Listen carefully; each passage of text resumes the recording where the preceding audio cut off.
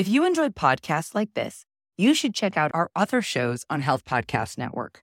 For example, Hopeful Hints, hosted by Dr. Tara, guides and supports those on the often challenging and isolating journey of women's health concerns and infertility. There's a particularly powerful episode that you should check out called All Things Endometriosis, which dives deep into understanding the condition to help the many women who suffer from endometriosis and have no idea they have it, and healthcare providers who are uneducated about it, making the diagnosis process so difficult. Check out Hopeful Hints on your favorite podcast platform or visit healthpodcastnetwork.com. Welcome to Highway to Health. I'm Jeremy Quinby. I'd like to start out here saying thank you to those of you who have been checking in on us from different parts of the country over the past couple of days. It is so nice to hear from you and to connect during these troubling times. I'm sure you've heard at this point about Derek Chauvin, the police officer in Minneapolis, killing George Floyd, an unarmed black man, which has led to days of protests, riots, and fires lighting up the night skies here in Minneapolis and across the country. My family and I are safe, but nursing heavy hearts for our city, for the family and friends of George Floyd, and for the entire black community across this country.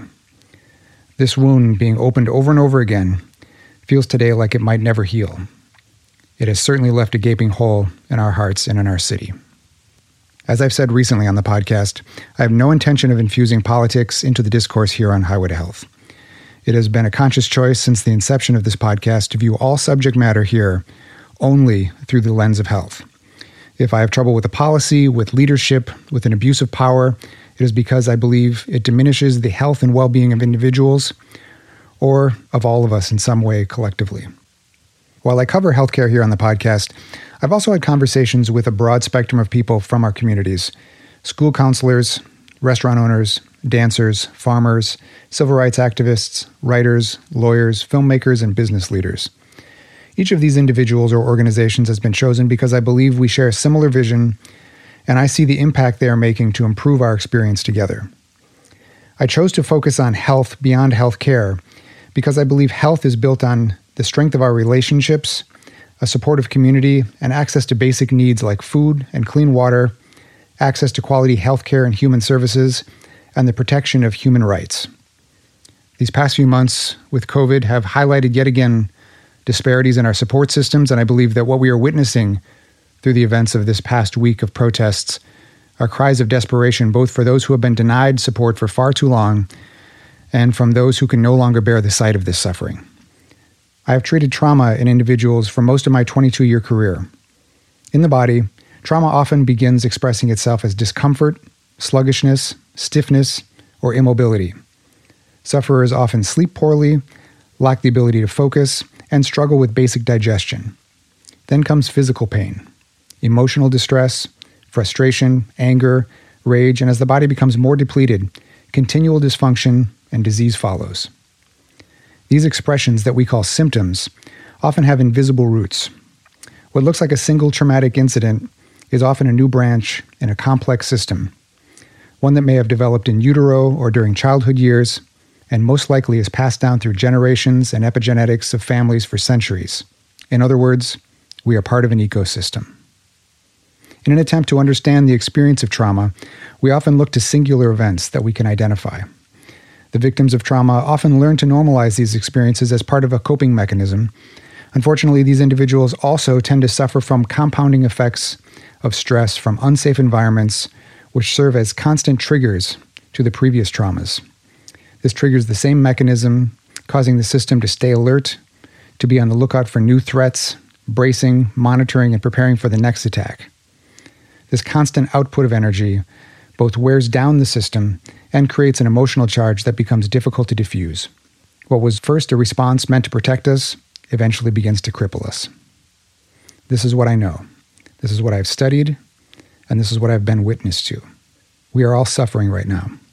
We've all seen too much, some of us more than others. Whether we have been directly impacted by loss, are struggling to understand the dynamics of these protests, or are questioning whether we can possibly heal as a society. I have treated newborns and children, as well as adults, and from the experience of treating from birth to last breath, I know that healing happens at every stage, and the sooner we get support, the more likely we are to thrive. It is my belief, as a person of science, that because we all exist in a universe of energetic beings, we are all eternally connected, and that it is impossible for any one of us to be well, to be truly healthy and thrive when any one of us is left unsupported. We can choose to live blindly to this essential truth. However, if this is the choice that we make, then we can never fully live in peace. Having struggled with chronic pain myself, I also understand that pain, if we listen closely enough, communicates what it needs. And some pain is harder to bear, but it is always the first step in the healing process.